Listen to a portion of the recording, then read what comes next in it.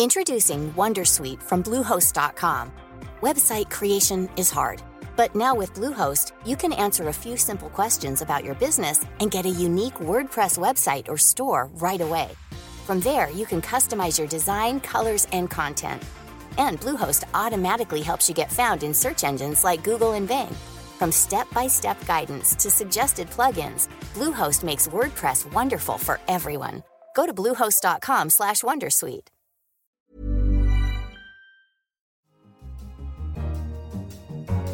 Hello. Is the internet about to be cracked by quantum computing? Quantum computers are really efficient at sort of certain problems. One of those, it just so happens, is reversing this prime number problem. How artificial intelligence could be used to diagnose the need for lung transplants in patients with cystic fibrosis. We are actually, with machine learning, identifying unique predictors for the individual. And our technology correspondent, Hal Hodson, joins me to discuss some of the latest happenings in robotics. Real people are going to come away from this thinking that we live in a world where robots can answer real questions from real politicians in real time. I'm Kenneth Cukier, a senior editor at The Economist, and welcome to Babbage on Economist Radio. First, could the rise of quantum computing destroy the internet, and with it, the networked economy? There is a chance it might. The reason is because of the technical foundation of the internet, and the internet security is encryption or cryptography. Without it, credit card details, health records, passwords, and any personal information would zip around unprotected, open for anyone to see or steal. Yet encryption is based on elaborate maths that are hard for today's computers to break, but easily unraveled by a quantum computer.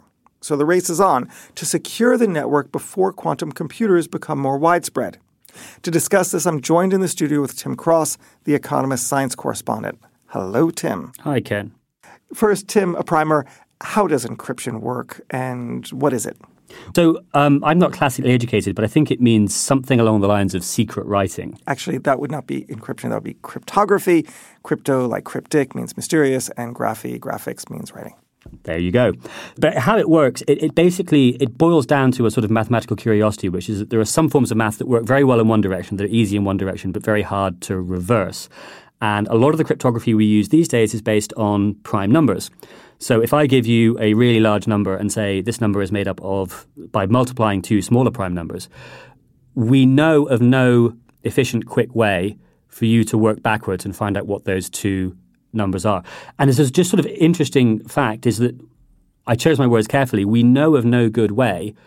We haven't proved that no good way exists. And those aren't quite the same thing. So in theory, someone could, wake up tomorrow, some mathematician, and say, flash of inspiration, I've just figured out a way to work out the prime factors of large numbers. And at that point, we kind of have a problem because the whole system collapses. And in fact, that's already happened. So in 1994, a guy called Peter Shor, who was working at Bell Labs, came up with an algorithm that basically does this, that lets you sort of efficiently reverse the prime number problem. The only snag was that to work on sort of usefully large numbers, you need to run his algorithm on a quantum computer. And at the time, of course, we didn't have any. So what was it about a quantum computer that enabled it to crack public key crypto so efficiently? Well, so besides not being classically educated, I also don't have a degree in advanced number theory. But how did you get on this show? I just walked in, I think, and someone gave me a job. But the basic thing, I think, the basic point is that quantum computers are really efficient at sort of certain problems, only some problems, not all problems by any means. One of those, it just so happens, is reversing this prime number problem. And you can go and read Peter Shor's paper, and it relies on things like the quantum Fourier transform and so on. But I think for the purposes of this, all we need to know is that it does work. And it drastically reduces the time you need to crack this stuff from sort of billions of years, literally, to maybe hours, maybe days, something like that. But the key thing is that it's not that it's faster, but that it does a form of math that is really well tuned to actually uncovering these primes from the larger number. On a fundamental level, it works in a different way from classical computers, and that lets you do these calculations much, much more quickly. So we're screwed. So we're going to go back to a barter system and caves. What's the answer here? Maybe, for this at least, there is a bit of light. So there are other kinds of maths that are also one way, and that we also think are hard to reverse. And as far as we know, there is no good way to do that reversal, whether you're using a classical machine or a quantum machine. Because I love math so much, hit me up on what some of these math techniques are. So I can spout things at you like structured lattices, unstructured lattices, supersingular isogenies. But surely those could be cracked as well by either quantum computings or next-generation computing architectures. We'll never say never, but at the moment we don't think so. So you can move to these new sort of mathematical foundations and we will be ideally back to where we are now with the internet. So how much time do we have? So there are various ways of measuring how powerful a quantum computer is, and none of them are perfect, but for whatever reason, the one people use most is the number of qubits it can manipulate. So a qubit is the quantum analog of a sort of standard bit, 1 or 0. And one estimate I heard from a guy called Brian Lamacchia, who works on the cryptography team at Microsoft, is that things start to get cryptographically interesting, was the phrase he used, somewhere between 1,000 and 10,000 qubits. Now, at the moment, again, it's sort of fuzzy and it depends on definitions and so on, but we have a few dozen. And he said if you're going to be conservative about this, you might think that, maybe by 2035, 2040, that kind of timescale, we might have machines that are big enough to cause problems. So is anything being done right now? Having said that, people are starting to do some tests and, people like Microsoft and Google and the sort of big internet companies are probably the best place to try and do something about this. So Google and another company called Cloudflare have been putting sort of quantum resistant cryptography into like test versions of Chrome and seeing what that does. It takes longer sometimes to do the cryptography, but it seems to kind of mostly work, although not all websites will accept it. And there's an American standards agency called NIST, which tends to set the standards, as it were, for cryptography that most people follow. They're running a competition at the moment to kick the tires on all these various different kinds of math that we talked about. They're not due to report till 2024. So not very optimistic. Exactly. It's a big job. It moves slowly, but we probably need to start thinking about doing it now. Tim, as we used to say in ancient Greece, hélas. Thank you very much. Thanks, Ken. A small correction.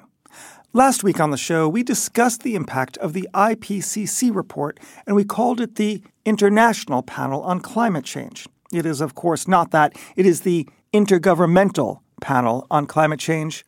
Our apologies. Next up, machine learning and cystic fibrosis. Newly published research has demonstrated that machine learning methods can predict with a 35% improvement in accuracy whether a cystic fibrosis patient should be referred for a lung transplant in comparison with existing statistical methods. I'm joined by Professor Michała van der Schaar of the Alan Turing Institute and Oxford University to discuss this finding and what it means for the future of cystic fibrosis. Hello, Michała. Hello, Ken. So first, what are the symptoms of cystic fibrosis for those who don't know? So cystic fibrosis is a genetic disorder, and it has mutations in both copies of the gene for the cystic fibrosis transmembrane conductance regulator protein.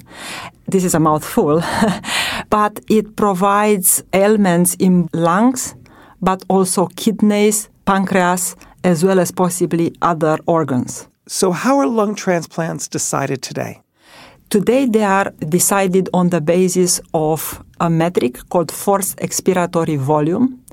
And when the FEV, which is the forced expiratory volume, drops below 30%, then patients are referred for lung transplantation. Okay, and with machine learning, we can have better accuracy on whether a lung transplant is needed. Indeed. We are able to identify that not only the FEV is important in determining deterioration of the lungs, but also other variables play an important role. For instance, oxygenation. And why couldn't we have learned that without machine learning? It is complicated because cystic fibrosis is a heterogeneous disease where multiple factors play a role, and the different characteristics of the patients are interacting with each other in a complicated way. So we really need new methods to identify what variables are important and how do they interact with each other for a specific patient to be able to predict the trajectory of disease of this specific patient. When you say it's for a specific patient, are you saying that the machine learning algorithm looks at the unique patient data to identify the traits unique to that patient, whether it needs a transplant or whether it's across the board, across all patients? So we are actually, with machine learning, identifying unique predictors for the individual. So we are creating personalized prediction. We are looking at what are the unique interactions of the characteristics of this specific patient and how those interactions are going to affect how the patient is going to do in the long run. So it's something that would have been too complicated before. You need machine learning because you don't have a generalizable rule.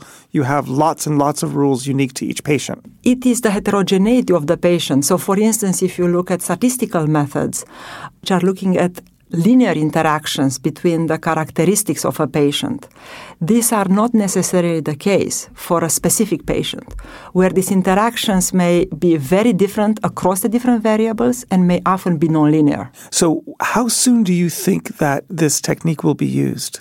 I hope that this technique will only be used after thorough evaluation. I am currently together with the Cystic Fibrosis Trust, UK Cystic Fibrosis Trust, and a set of clinicians validating this particular algorithm. And I hope that it is indeed successfully validated. And only when we have this confirmation, I hope that it will be used to assist, not replace, the judgment of the clinicians making the call to recommend the patient for the lung transplant. Can this technique be used for other disease types or other cases? I'm very happy you asked this, because this technique that we have developed, which we call autoprognosis, is on purpose designed to produce risk prediction for a variety of diseases. And in fact, we have applied it for cardiovascular disease as well as breast cancer. And I really hope to find additional collaborators to provide this type of methodology to build personalized risk scoring for hopefully many diseases. I hope that this becomes a platform to which clinicians and medical researchers can go to develop their own risk scoring for the specific disease that they are interested in. That's so interesting. Mihala, thank you very much. Thank you, Ken. The big news in the robotics industry this week is that Rethinks Robotics, a pioneer of collaborative robots, those are robots that can work safely beside humans, is shutting down after 10 years and despite $150 million in funding from investors. I'm joined by Hal Hodson, the Economist technology correspondent, who's down the line in San Francisco at a coffee shop. So what was Rethink Robotics' contribution to the industry? Hiya, Ken. The main thing that Rethink did was pioneering this idea of collaborative robots that could work right next to humans in industrial settings. Normal industrial robots are kept behind big screens. Humans aren't allowed to go anywhere near them because they're dangerous, because they're too dumb to know when a human is anywhere near them. And what Rethink does, and what their founder, Rodney Brooks, would often demonstrate, is that if their arms, sort of while they're in motion, collide with a human, they'll just stop moving and they won't hurt you at all. You'll barely even feel it. And Rodney Brooks used to demonstrate this by putting his head in the way of the arms and just sort of showing, look, it's safe, there's no problem. Now, it was very brave of Rodney to do that, but the other brave thing he did as a corporate strategy was to create the robots that were cheap as chips. We're talking about $20,000 for a basic level robot. Yet still it wasn't enough to keep them in business. What happened? Well, I think it's somewhere down to the disconnect between people being very excited about robots, and then when you actually get them, it being very hard to make a robot that does anything useful. Probably the most commercially successful sort of consumer robot is the Roomba, and ripoffs of the Roomba, which is just this little puck of a vacuum cleaner that drives around your living room and hoovers up stuff. It's really quite a simple function. It's very specific. You buy it, you know what it's going to do. What Rethink Robotics was trying to do was much more general. They wanted robots that could help you do anything you might find in an industrial factory, and that was just a much harder thing to do. And I suspect that the integration of Rethink's robots, the software that runs in the background and sort of that ties everything together, I suspect that's where they were weak. And that, it wasn't that their robots weren't clever or that their designs weren't good. It's that their sort of boring back-end stuff that links the robot to business processes was not very good. And perhaps that's a reflection of Rodney Brooks' more academic background. But no one is arguing that Rethink's robots were not very advanced and very interesting. Another robotics company in the news this week has been Boston Dynamics, and it is now owned by the Japanese communications giant SoftBank. It specializes in building robots that move more like humans or animals than the systems of metal pistons and levers that they are. They recently released a new video showing one of their robots, Atlas, leaping nimbly between obstacles in their warehouse. Now, some people watching this reacted with alarm. There's a huge metal robot navigating a complex environment with speed and apparent skill. They're coming to kill us all, many people think. That kind of thing. But Hal, you had a different reaction. I did have a different reaction, and it's basically a concern that what you see in those videos is not really representative of the reality of what these robots can do. Now, I'm not saying that it's a sort of fake or a spoof or anything like that, but I strongly suspect that when they put those robots in those videos, they're doing it in an environment that is set up to be just so. And the most recent video has Atlas kind of running and then vaulting up a set of boxes in a way that, a normal human would probably have trouble doing if they're not Jason Bourne. But my suspicion is that Atlas wouldn't be able to do that unless the boxes are just the right height in just the right place, and that the Atlas has a map in its head that's been pre-programmed of those boxes. And what the sort of the broader criticism is that the videos that Boston Dynamics put out, which are very impressive and are extremely impressive displays of just mechanical engineering prowess, is that those are kind of they're the absolute best case scenario that they can achieve in a scripted environment. And if you asked a robot to, jump over that bench or, even walk out of this room or walk across Central Park, it wouldn't have a hope. They're just not there yet. But the videos kind of make it look like they are.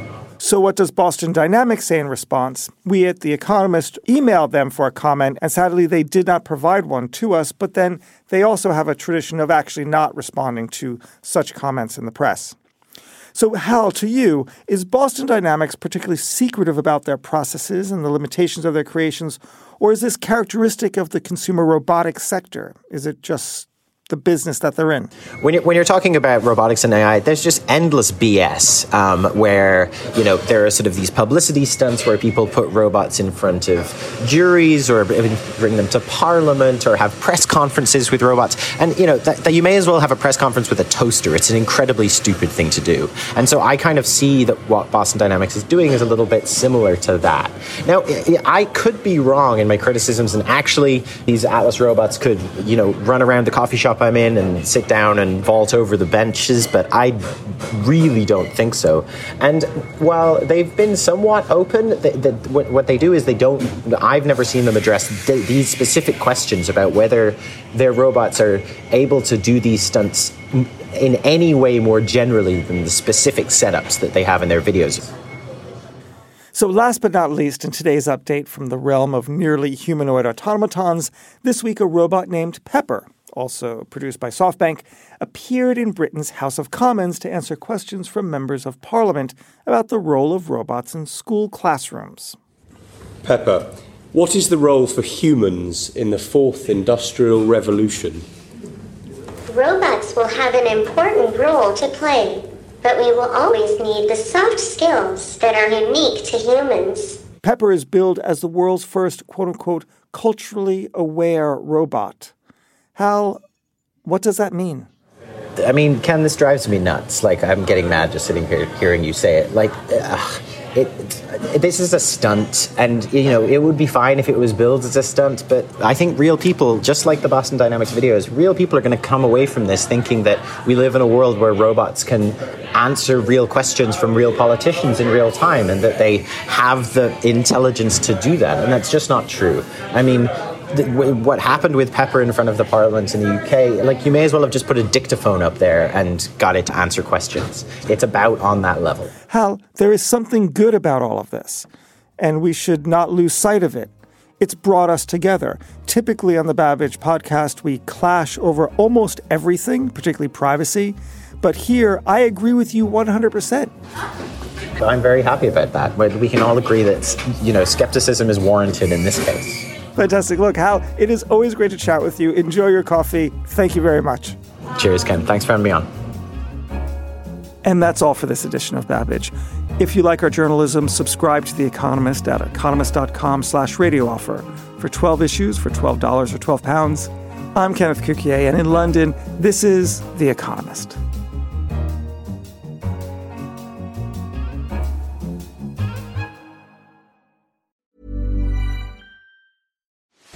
Are you ready to enhance your future in tech? Then it's time to make your move to the UK, the nation that has more tech unicorns than France, Germany, and Sweden combined. The nation that was third in the world to have a $1 trillion tech sector valuation. The nation where great talent comes together. Visit gov.uk/great talent to see how you can work, live, and move to the UK.